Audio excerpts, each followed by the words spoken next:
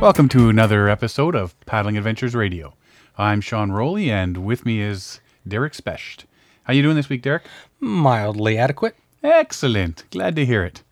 So, gotta ask you, when you are looking at canoe trippers, especially if, you're looking at the old Bill Mason films and stuff like that, and you see some of these old guys that came well before us, and they explored places that hadn't been touched by canoes and all that sort of stuff. You ever wonder what it was like back then? I have wondered what it was like with the old technology, the old style canoes, the woolen clothings, uncomfortable clothes. Heavy canoes, heavy packs, tump lines, Wanagans. Yeah, can you imagine carrying a Wanagan? No thanks. Well, as we discussed last week's show, or let it discuss itself, went across to New York State and met up with a bunch of the guys that did the Meanest Link. Now, the gentleman that we went to their home and did the interview around the table, it was Mark Scarlett and his brother John Scarlett. They've been canoe tripping and paddling in general since the 60s. I do believe they actually were in 58, 59, somewhere in there as well. Long before I was born. Oh, man, long before. But the experiences and the way I look at it, I look at books on Algonquin Park, and that's one of their favorite places. But I look at books in Algonquin Park, and they say, back in the 60s, this was happening, and this was happening, and none of that stuff's around anymore. And, there was dams, and there was log chutes, and these guys were there. Yeah. They saw it, and that's just what, you're just talking with them, and you're thinking, you guys saw all this stuff. We just see it in books now, and you guys actually live through it all, and some of these routes that you guys are doing are there because of you guys. Living history. Yeah, and that's exactly it. And you know what? After we did our discussion with the Meanest Link group there, everybody sort of went to the side, and I had John and Mark Scarlett cozy up to the mic and asked them, just chat about your experiences, what got you in canoe tripping and paddling and what you like about it and changes and all that. And they actually had quite a lot to say, and needless to say, by the time they were done, I had well more than enough talk time to fill a show. So, and just trying to edit this show was very difficult. And again, you weren't able to make it. No. But you've listened to part of these interview, and it's fascinating. It really is, isn't it? I really wish I could have been there to hear it in person and ask some of my own questions, because just going through and listening to it, there's so many questions I had on the tip of my tongue. It's like, I can't ask them. You can't ask them now. Yeah. No. But you know what? It was really fabulous going down to their home, sitting with them, and just letting them talk and bring out all these experiences and these memories from over the years. And so here they are, Mark and John Scarlett, a.k.a. the Scarlett Brothers. And this is just them sitting around their kitchen table, having a chat and reminiscing about the good old days. Back in 2009, Mark and I first connected with all these wonderful Canadians on Craig Lake. We had been in touch with some of them via the internet, I guess. AA. And so Algonquin Adventure. Okay, Algonquin Adventure. So here we I was going to say, yeah. So we were these legendary older guys, the Scarlett Brothers. But I think what's been so neat in the 7 years since then is to see that despite all the experience we've had, there are young people like Brandon Peak and you guys who are just going to leave us in the dust with the amount of, before too many more years, and the amount of experience and your knowledge of the park. And I think that's really neat.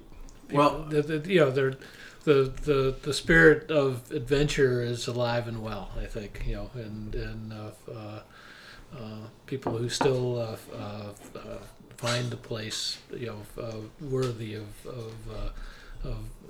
adventure, of the challenges that it can still offer.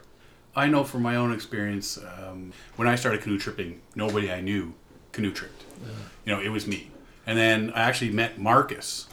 Was the first I met in person, but I was on the Algonquin Adventures board and stuff and following up. And the Scarlet Brothers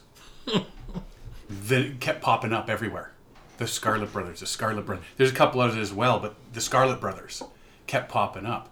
And then, you know, oh yeah, Mark Scarlet is meeting us and John Scarlet is meeting us. And it's just like, you know, I've never met you guys before. And I'm thinking, I wonder if they're making these guys up. Right? So, you know, but you talk in the conversations I've had with people about you two, it's about how long you guys have been doing this. It's just a question of living long enough. But I mean, you're what, 60 years since you first started canoeing? 50 years is it since you've been going to Algonquin Park? 63 to now is what, longer than 53, that? yeah. 53 years. 53 years. Yeah. I've been going about 24, 25 years doing this. I mean, and I'm not even halfway to where you guys are, right? And same way, I mean, the other people I've known that are right into the tripping as well. It's phenomenal to go out there and see what's there and go explore places. But when you're going to Algonquin Park, it's all been explored for the most part if you follow the map. Uh-huh. But you guys were there back before Jeffrey's maps and everything like that, where, you know, there's all the little historical spots and everything like that. You guys were actually there. Well, our first, I mean, we had a little bit of canoe tripping experience before we got into the park, but our first trip into the park was one that John fabricated from a highway map. You know, and actually that was my usual approach. Yeah, we've got start with the road map. a copy of it, simply a road map, and he figured out that that Algonquin Park was laid out on that road map, but when he looked, the Madawaska River went, you know, trying to define a loop. You know, you always wanted to find a trip that was, you know, bring you back to where you started. That's helpful generally, especially if you're driving. Yeah, right. So he figured out that if you started from Arnprior at the mouth of the Madawaska River, that would take you, you know, on this highway map, on this road map, take you into the park. And then there was the Petawawa River that went back to the Ottawa, and of course the Ottawa would take you back to Arnprior. It's, you piece know, of cake. It's piece of cake. It's right there. You know, so that was the trip that John you know, thought might be an adventure. So we got some you know, some of the topo maps. Got the topos. You know, that would break it down. Didn't talk to anybody who knew anything about the route. Yeah. And John, I had just graduated from college, from high school in '63. So I was 18 years old, headed off to college. John was what? This would have been the summer between my junior and senior year. Senior, okay, all right. And he had at least one trip, you know, that he had fabricated like that, you know, and had come back from. He had survived it. Yeah, two of them. June. I graduated from high school in June of 1960, and a classmate and I went from Kingston to Ottawa on the Rideau in like 3 days, 3.5 days. I mean, just long days. And then in 60, that was 1960, and then 61, a college classmate and I started near Timmins and went down to just north of Sudbury,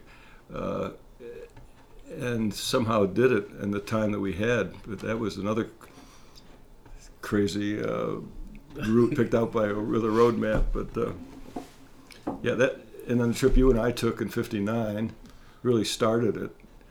You know, a trip of any length going from our Gananoque to Lowborough Lake. Yeah. Yeah, and but the first really big one was the Arnprior. Yeah. But so after that trip inspired me to want to go back to Algonquin. That was the first time in Algonquin. I thought, wow, what a wonderful place.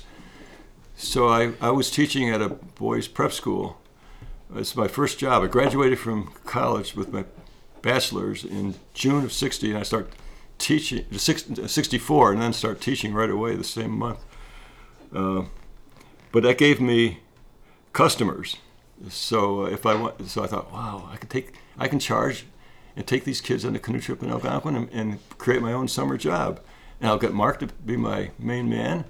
And so we that first trip in summer '65 was 34 weeks long, 28 days, starting July 3rd. Right out of the gate, no experience doing this sort of thing. Starting July 3rd, and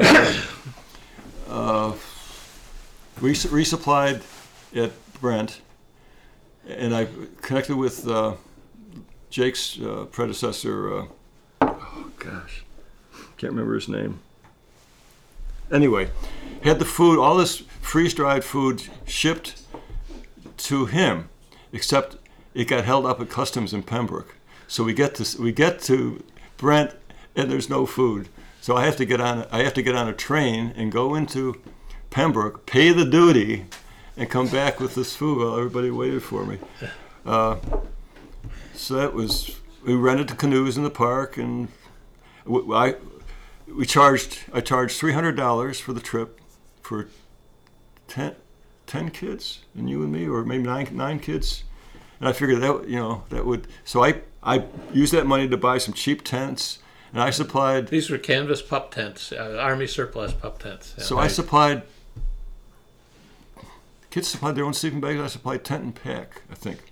And it's probably all Army surplus. Actually. Yeah, it was. Yeah. But it was, including some of the food. We had, I can remember, Jungle chocolate bars. Hershey's tropical chocolate that didn't melt very easily. Yeah. And even in your mouth. And I think it was Army surplus bug stuff, bug dough too. That was early, melted anything, bug dough. So 100% DEET. Yeah. So then I come home from that and take Liz on her first canoe trip ever for 2 weeks, and then start planning for the next year. So the next year, 2 3-week trips with the kids and a 2-week trip in between with Liz. So at summer '66, I got to be paddling for 8 weeks. Oh, it was fantastic. And got paid for 6 of them. Can't beat that, eh? Yeah, it wasn't. It wasn't paid very much, but. And then the third year, we did 1 2-week trip maybe, but that was it. Just the 3 summers. But the whole idea of going out for 4 weeks, of camping, by the end of that, you were just so acclimated to the routine and to being there that it was. I mean, the reality is that you're enjoying the best slice of the 12 months. In fact, you couldn't make it a way of living, but it was really magical to be able to be in that space. Cooking over wood all the time, no sleeping mats. Yeah, I can remember Liz and I, after 2 weeks on our canoe trips together, early trips, would come home and we couldn't sleep in the bed. We had to sleep on the floor. The bed was too soft. Right. I was just saying, like, how hard was it to come back to civilization after? I decided once you've been out for 3 weeks or longer, you don't want to come back. It's just. It's so seductive, natural and automatic. And, But I can remember sleeping on a point of rock, and I think it might have been Smoke Lake or West Ragged Lake. Maybe it was Ragged. Finding so this was Canadian Shield rock that we were sleeping on without mats. Just finding the place in the rock where everything fit. And you were comfortable, and lying there. With this big sky and all these stars, and it was just exquisite. And the kids would didn't want to put up their tents once in a while. It was just too much effort, so they'd all sleep out and get inside their sleeping bags to get away from the bugs, and so didn't think twice about sleeping out under the stars. Yeah, but we at that point, you talk about some of the history of the park, and so much of it was still very much evident. Stuff that's been lost. Spring camp, one building, still had the roof on entirely, and had the spring beds in it. I mean, you could just every building in the place was identifiable and what its function was. Just amazing. See what with the stables and blacksmith shop and that's pretty much gone now. And then the open yard area in front of it was all maybe a few young pines coming up. But now, my gosh, you've got to really work to find anything. Well, I mean, even with the log drives, you go some of these rivers and there was big chutes and everything there, and you got to hunt to find. I mean, they're like when you're coming out of Cedar. You can see where some of the old timbers were, and you can find some of the big spikes that were used for. But you guys actually saw the log drives happening. That chute on the falls. Well, not in the park, but outside of. But that chute on the falls above Cedar Lake was still, very clearly, a chute. So what are some of the special moments, like John Gleason, like 3 days before the end of a 3-week trip with the kids. He nudges some wood into a fire into our cooking fire that has a pot of boiling water on the top, and overturns the boiling water onto his ankle. Makes this huge blister all the way around his ankle, and we bandaged it up and took him on the way home. We stopped where my parents' vacation on Lowborough Lake and went to a local doctor in the countryside to take care of his ankle. Never got sued by parents. Well, and we had some close calls. I mean, we were really lucky, very lucky. We took risks that we didn't have a clue. And one of the great ones. Well, you got one for the story? is not taking the portage above Cedar, the long portage. Yeah, exactly. What is that? No, the one. That's the one. In Narrowbag, from Narrowbag down to. We took the water the whole way. What? Yeah, we didn't take the portage. I highly recommend it. It's wonderful. You guys. Not a high water. But but you guys. You'd love it. You'd love it because you've been in that kind of a situation. It's like a some little beautiful waterfalls. You'd have a chance to experience over the course of 3 or 4 hours what the boat share is like. 3 or 4 hours. Yeah. I'm gonna be over Unicorn Hill in at least 2. And it was I know, but that's the point. It's not the time. It's a chance to experience a little piece of the park. Among the kids that we had on that trip when we did that, and I don't know why we decided to do that. It starts out with about a 4-foot falls at the very head of it, and the fellow I was traveling with, who ended up being went to West Point, a youngster, we decided we're going to run it. Oh no, that was farther down. That was a much higher one. You went down one that was like 10 feet high. No, you had it on the kid. You took a movie of it. I know. It was almost the length. It was of the canoe. The canoe's 15 feet. Yeah. Okay, what were we thinking? Anyway, we made it over. Yeah. But filled the canoe with water. When we came down into the foam at the bottom, there was no buoyancy. And we just buried the canoe in the water, and came up with a canoe full of water and lost control of it, and so then it gets swept sideways against a rock. So Mark's hollering to me, "Stop taking pictures!" John's taking movies all this time, and I'm watching a canoe get turned inside out on a rock. That was what I was seeing. We managed to salvage the situation without any damage, but that was one of the moments on this little side trip. Further down, we had a young kid who was no more than 13 years old. No, he was 12, I think. 12, small kid. John McCloskey. Yeah, that sounds familiar. Maybe he'll be a listener and can contact us. So we're walking down the river and knew that a waterfall was just up ahead. We knew that by the topo that there was a waterfall up ahead, and we had as a preface to this, one of the routine things we did with the kids very early on was we had them swim in the rapids, we would stop at a place where there Well, was no life jackets, by the way, on this, Yeah. any of these trips. Yeah. So we had there was a rapids where the kids could experience floating in the water down. Is if they overturned, they'd have an opportunity to see what it was like to travel. Go down the rapids feet first. And On their backs. on their backs and recover themselves, kind of like your experience on the Bossier, sure. only with a life jacket. So kids had an opportunity to get some comfort level in fast water. Even though we had one kid we almost lost because he pinned an ankle in a rock and got flipped over and under the water, but we salvaged that situation. But anyway, Doug Mullally. yeah, Doug Mullally. So anyway, we're walking down this rapids above this waterfall, and this young kid loses his footing. The water's a little too deep for him to be buoyant, and he just starts floating down the river, happy as a clam. I can see a big smile on his face.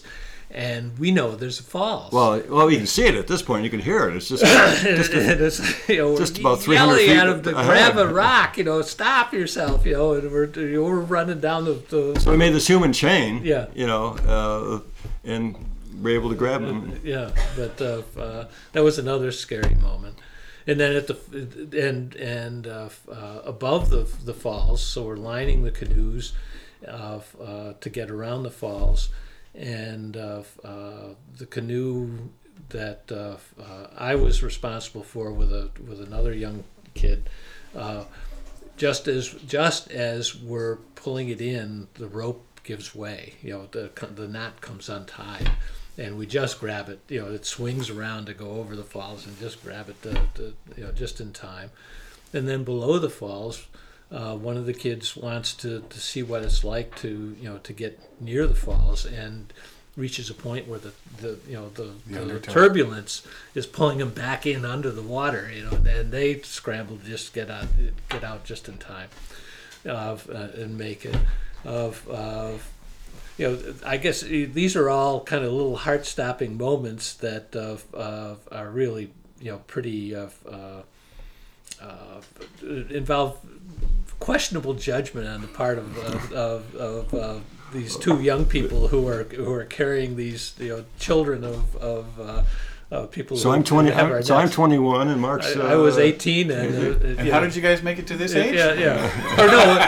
Well, when we had the kids, I was older. I was 20. Well, 65. Yeah, 65 would be 23. Yeah. But when you referenced Doug Mullally on the below longer. And the first portage below longer, that little short one with all the poison ivy. Yeah, with the poison ivy. That we paddled down in the spring trip. Yeah, the spring trip. The water wasn't as high then, so we were swimming in the rapids, and I'm filming. And Doug Mullally, he's a big guy, 19 years old. He's out in the middle, and I suddenly see him bend backwards and go down into the water. He jammed his foot. Yeah. And I'm taking pictures this whole time with a movie camera, and he managed to get down and free up his foot. And I'm racing to get out to him in the rapids, and having a hard time struggling. But so what's happened since then? Since those trips with the kids? Well, you spent a lot of time through the 70s, continuing to canoe, and Louise and I were raising a young family and really didn't do very much canoeing through the 70s. And then as our kids got old enough, 6 and 8 years old, we started canoeing again, with a young family, going into the 80s in Algonquin,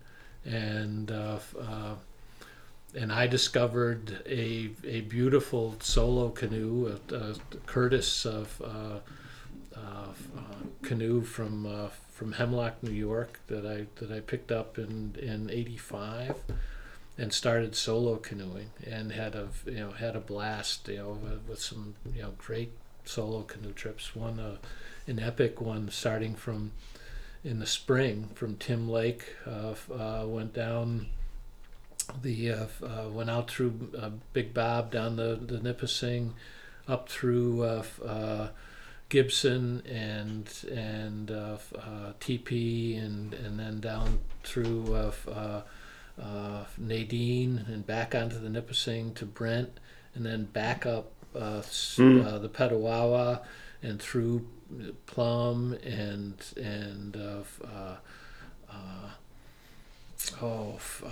back up the Tim. What's the lake at the foot of Tim?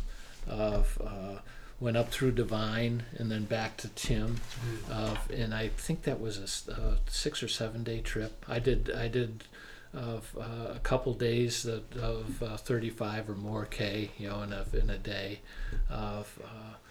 And you love getting up in the morning, and you liked breaking camp and getting out on the water quickly. Yeah. So you'd take instant oatmeal mixed with instant coffee. Instant coffee, yeah.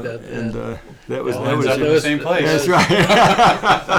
that was breakfast. Waking up and having your socks frozen outside the tent and dipping them in the water in order to thaw them out and in order to put them on in the morning, and just some great times. So I really didn't appreciate how cold the water is on a spring trip. This was in early May, and as I came back to Tim Lake, I knew I needed to wash up before I went back to civilization. So I pulled over the side of the lake and attempted to take a dip, and it was like instant ice cream headache, and immediately jumping out, and here I'd done this whole trip. Much of it without a life jacket. You weren't thinking life jackets. This would have been, I think it was 87, 88, and crossing Cedar Lake and and back.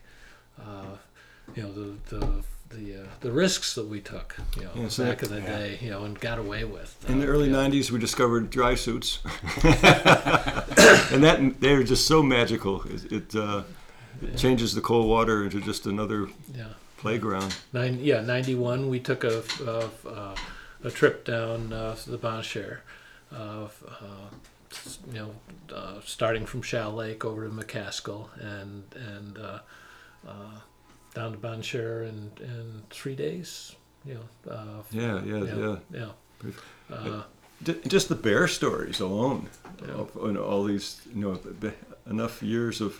I tried recently to count up all my bear encounters, and I got to 30 or so, but most of them very not scary at all, but there were a few early on that were a little exciting. Liz and I took a trip and at one campsite, which was a sandy area in the back of the camp, fishermen had been there before and made a hole and filled it with fish guts, and there was a steep hill behind the camp, and there was the biggest bear I've ever seen. It was starting to weave its way down through the trees, down the hill. I assumed because of the smell of the fish. So I started throwing bang pots, and that didn't seem to work. So I started throwing stones at him. I remember hitting him with a rock, and he didn't slow him down. Just taking his time. So Liz and I grabbed our sleeping bags and the food, left the tent up, and got in the canoe and went over to a little island that had just a little narrow alder bank at the edge of this steep slope, and just slept in the bushes overnight.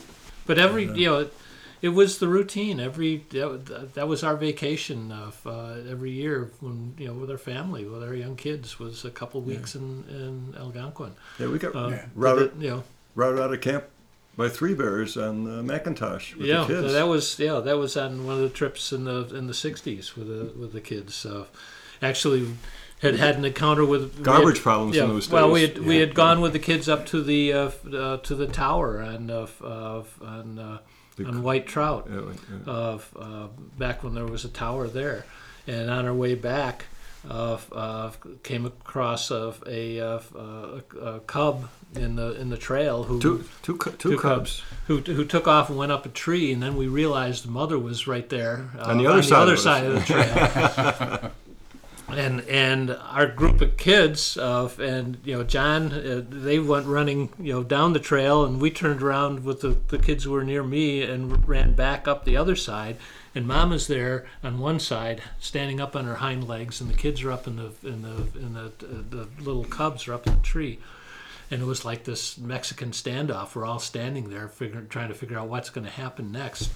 And the cubs came down and went to Mama and ran off. We had a cub come right into our campsite in Happy Isle. Yeah. And I thought, well, isn't this... Whoa. not a good idea. Yeah, go away. But in the 90s, actually through Ian and Sylvia, who were the friends outside the park that we came to know, they took up kayaking on Georgian Bay and spoke enthusiastically about it. And Louise and I decided we'd explore that, see what that was like. And for a couple of years, rented kayaks and started to discover Georgian Bay, and really loved it. But realized that we had a lot more flexibility with canoes. And after seeing some people out in canoes on Georgian Bay, and that in fact people were going places where we could go with a kayak, decided we'd try it with canoes, and we've been going to Georgian Bay every year ever since. With a big Swift Winnisk. Yeah, with the Swift Winnisk is a beautiful canoe for big water. We've found anyway that we've described as being like a four-wheel drive. It'll take you places you shouldn't be. You know? But we've paddled Georgian Bay from Snug Harbor all the way up to beyond Killarney. You still do every summer. Yeah. Well, it doesn't sound like. I mean, we do the same thing. I mean, every year you take the canoe trips and the camping trips with the kids and the family, and that's what you do, or you do the camping thing. So I don't think that's really changed much over the years. Everybody's still doing it. So over the years, from when you first started going to Algonquin to now, because you guys are still heading up that way. Yeah. What are the biggest changes that you've seen in the way people are canoeing, the types of people that are canoeing? The campsites are overused. Yeah, they're just brushed out. So it's the pressure from the numbers of people. One of the elements that really motivated me a great deal to begin with about going to Georgian Bay, and then we just fell in love with the place, had to do with the restrictions that came with the pressure on Algonquin Park, where you had to make reservations and identify what lakes you were going to. I mean, our experience in the park to begin with, there weren't even designated campsites. If you went onto a lake and the campsites were taken that you saw that were readily available, you could make a campsite. And we've had the experience of campsites that we made back in the 60s actually became the designated campsites in different places. I even cut a portage that's still used to this day. And Jeffrey has on his map a historic site that I alerted the park to that it had a campsite on it, and they've closed the campsite. Really? That's kind of neat. And getting the portage from Hood Lake over. That's a more recent experience. Doing the Minas Link with our Canadian friends and working, helping to identify a potential route over what had been historically a canoe route from Hood Lake into McCraney Lake, and flagging that and reestablishing it. Yeah. So the park experimented for a number of years with different ways of accommodating the growing numbers of people, and finally came down to the system they use now. But I'll never forget your description of you and the young kids on Otterslide Lake, just approaching a campsite, and you were just offshore deciding whether this is where you wanted to stay, and a couple of young kids came barreling in front of you and jumped out and grabbed the site. Really? I was with Louise and our two children, in two canoes, and we're just looking. We paddled up to look at the campsite to decide, to think about, is this going to be a good site for us to finish, that evening, because it was getting late in the day, and these two guys, paddled right in between us. And landed and took the campsite. But canoe trippers etiquette, eh? Yeah. I mean, so you got beginners or people just learning how to camp and how to have good camping manners, and so a lot more people. More trash on campsites. I'm over the years, we've come to the conclusion that it's just not worth the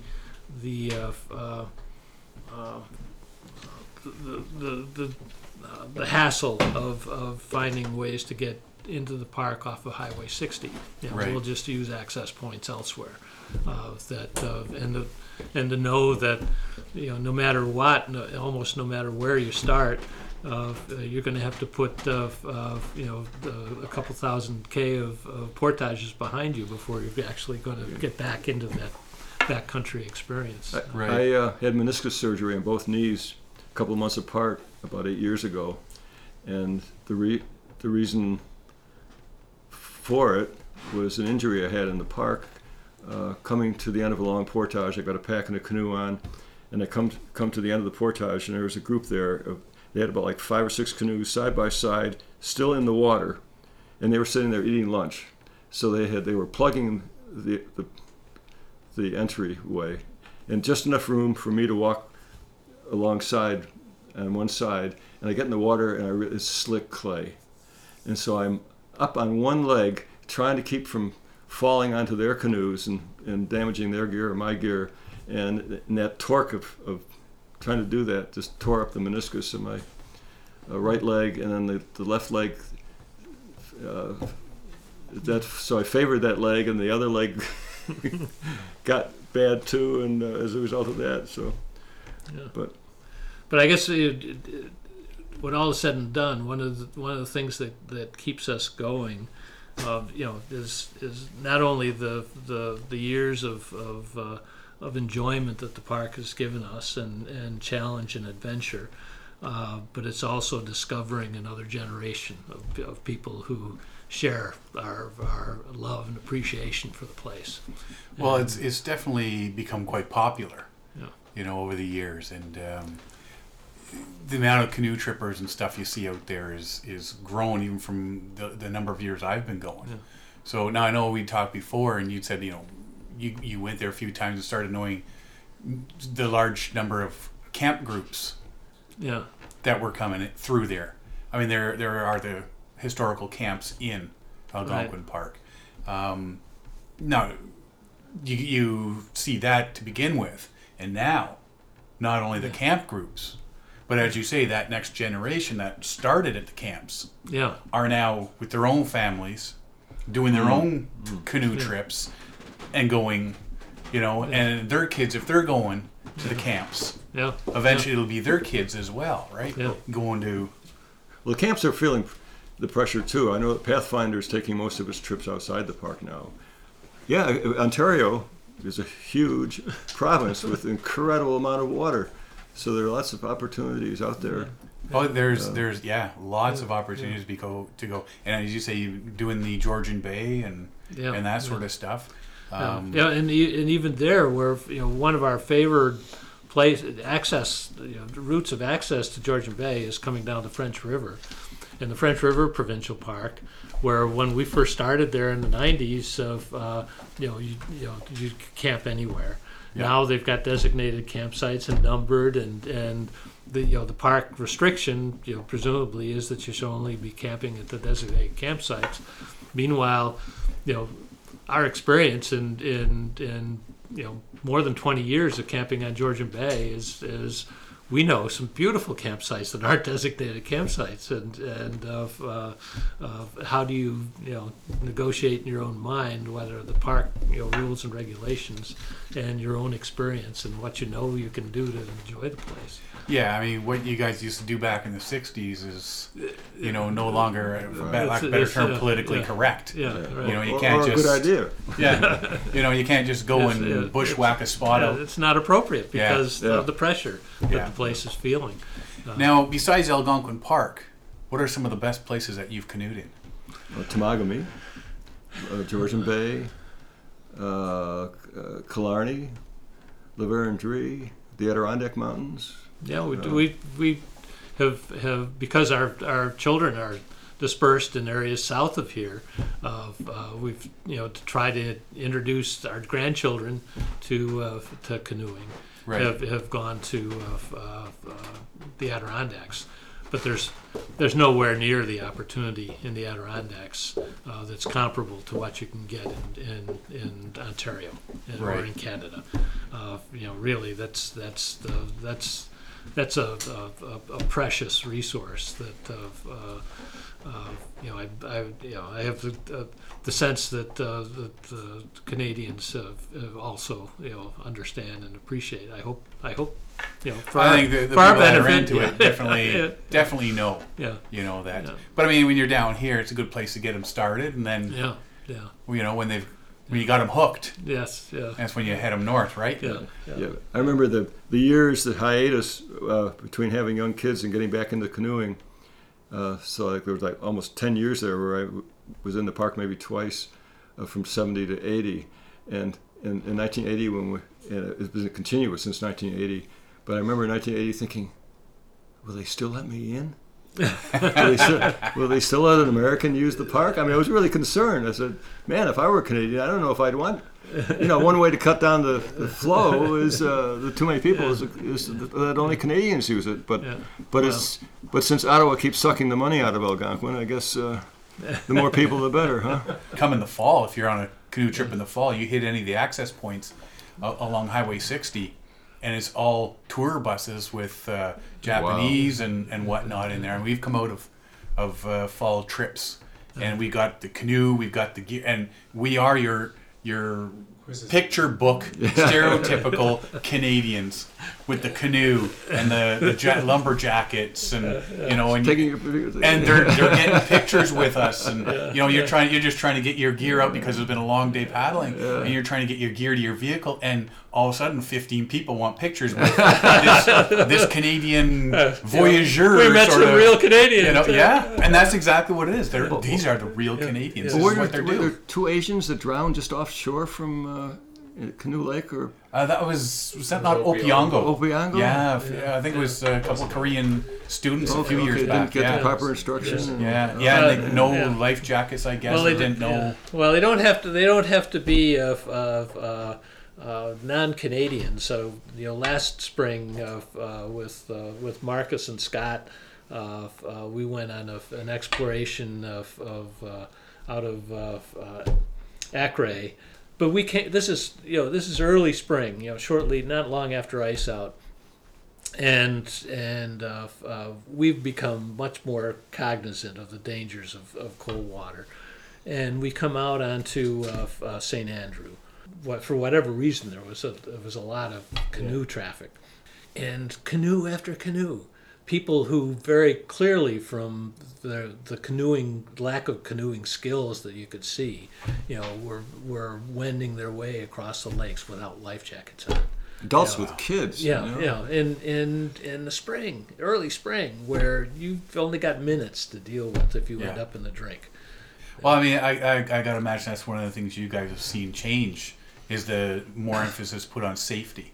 Over the years. Now you've got to have the PFD. You've got to have the safety bucket with the rope and the whistle and everything like that. And for years we've been since we discovered dry suits, have been doing as early as we can spring trips because it's such a special time of the year, and it's a special time of the year as well if you're trying to bushwhack. Because without the vegetation, makes it easier. It makes it much easier. You can find your way. So our sensitivity and appreciation to the risks of cold water is much more keen than it ever was before. And because we've got the equipment to enjoy it, we continue to see people, pressing their luck, and I guess we pressed our luck when we were younger and got away with it, but you're still pressing your luck. So I've Mark and I feel really fortunate to be alive at a time when there's something like the Algonquin Park forums to help us to continue to grow in our And pass the knowledge on as well. and pass things on. Yeah. I've learned a lot from the forums and people like you guys that have passed on the information. I mean, I think deep down, the reason people are going canoeing is exactly why you guys started, was for the exploration, to get out there. I mean, now there's I'm getting back to nature and all that. Yes, the cities are bigger, so you want to get away from the city and stuff.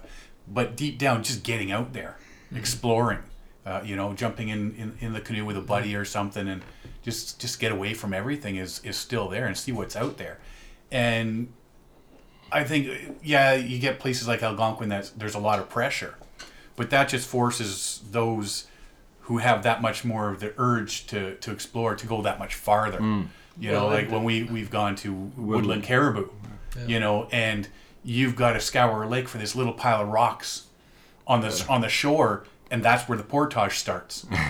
And you got to look for these blazes on the tree that have been there for I don't know how many years. Some that are grown over, and all of a sudden you put your canoe down because you don't know, you can't see any more blazes and stuff, and and then you got to do the exploration and find where you're going. And I think that is still out there. Yeah, well, there are resources available that we never had, like Jeff's map. A couple of years ago when we were doing the second leg of the Minas Link, and we wanted to finish up the upper watershed, the upper waters of the Big East. It was Jeff's map that gave us the courage to do it, because we knew if we got stopped by the water levels that there was an old logging road. Right. Who knew what condition it was in, but the map showed an At old least you knew logging it was road. there. There was a place you could bail to, which we ended up using in a couple instances that would give us an opportunity to explore that area. Right. That there were resources out there, and we certainly never had anything like that available to us, earlier. Well, and the internet. I mean, the internet is huge. I mean, with Google Earth and all that. I mean, you definitely get more. And you're not just relying on friends that have gone to these places. Say, hey, well, you can check this out. You can check this out. Or as you started with the old road maps. Yeah. This road goes there, so we can launch there and hope for the best. Well, and the first leg of the Minas Link, it was Google Earth that gave us the view of this old logging road that connected over to Hood Lake, to be able to say, that logging road is open enough, even though it was getting choked with vegetation. You could see it from Google Earth, and we ended up actually camping on that road one day. You talk about the changes, Sean, in the park. A lot more young women with good skills and strength, and I think so hardly any women when really. Well, and we've run across women soloing, in the park. We've touched on that on our show before. Is it's no longer just a man's sport. I mean, it's everybody's. Everybody wants to get out there. You know what? It's great to get out there, and we still do our exploring and whatnot, and I mean, it's pioneers like you guys that have really helped to bring it. And get the next generations going. And like I say, I've always heard about the Scarlett Brothers, and well, we've loved it in our own time, and it's the next generation that's still pulling us along and helping us continue to make it. So we appreciate that. I'm hoping you guys got many years left in you to keep on going, and we can actually get on the water together for a trip. You going to be at the spring gathering? I'm sure hoping to be. In my new Prospector. That's my hope too. Yeah. Oh yeah, see your new boat. I got the new one. Yep. You going to paddle it or taxi it? I will paddle it, unlike other people who shall remain nameless, who are all going to take the water taxi. But what we would be wearing in that cold water? Nothing. Can I see that? Yes, no, I'm hopefully planning to get up there and like I said, get on the water and do some more canoeing. I just can't wait to start. Neat. So, but I'd like to give you guys a really big thank you. You know, not only you. for Enjoy. doing this interview, but you know, sharing the knowledge you guys have gotten over 60 Yeah. some odd years of being on the water yourselves. It's Thank you. very, very much appreciated. Well, thanks for giving us a chance to revisit some of those years. I'm sure you've got many more stories to tell, and many more to make too. And probably some of them that people have heard too many times. You know, it was really cool sitting around the table listening to John and Mark talk about their entire history of paddling and seeing in front of us, which you don't see because it's a radio show. They had the photos and the maps sitting right in front of us. And again, I missed out on that because I couldn't make this trip. I would have loved to have sat there and watch and look at these pictures and listen to that oral history. It was really neat. But there was one part of the interview which we've cut out of today's show just because it too long of a show otherwise. One canoe trip that started it all, that got them hooked in Algonquin Park and to the canoe tripping experience totally. And next week we are going to play that entire verbal trip log that they just laid out what happened on this trip, and you definitely don't want to miss it. So tune in next week and listen to the Scarlett Brothers' first canoe trip log. Until then, I'm Sean Rowley. And I'm Derek Specht. See you next time.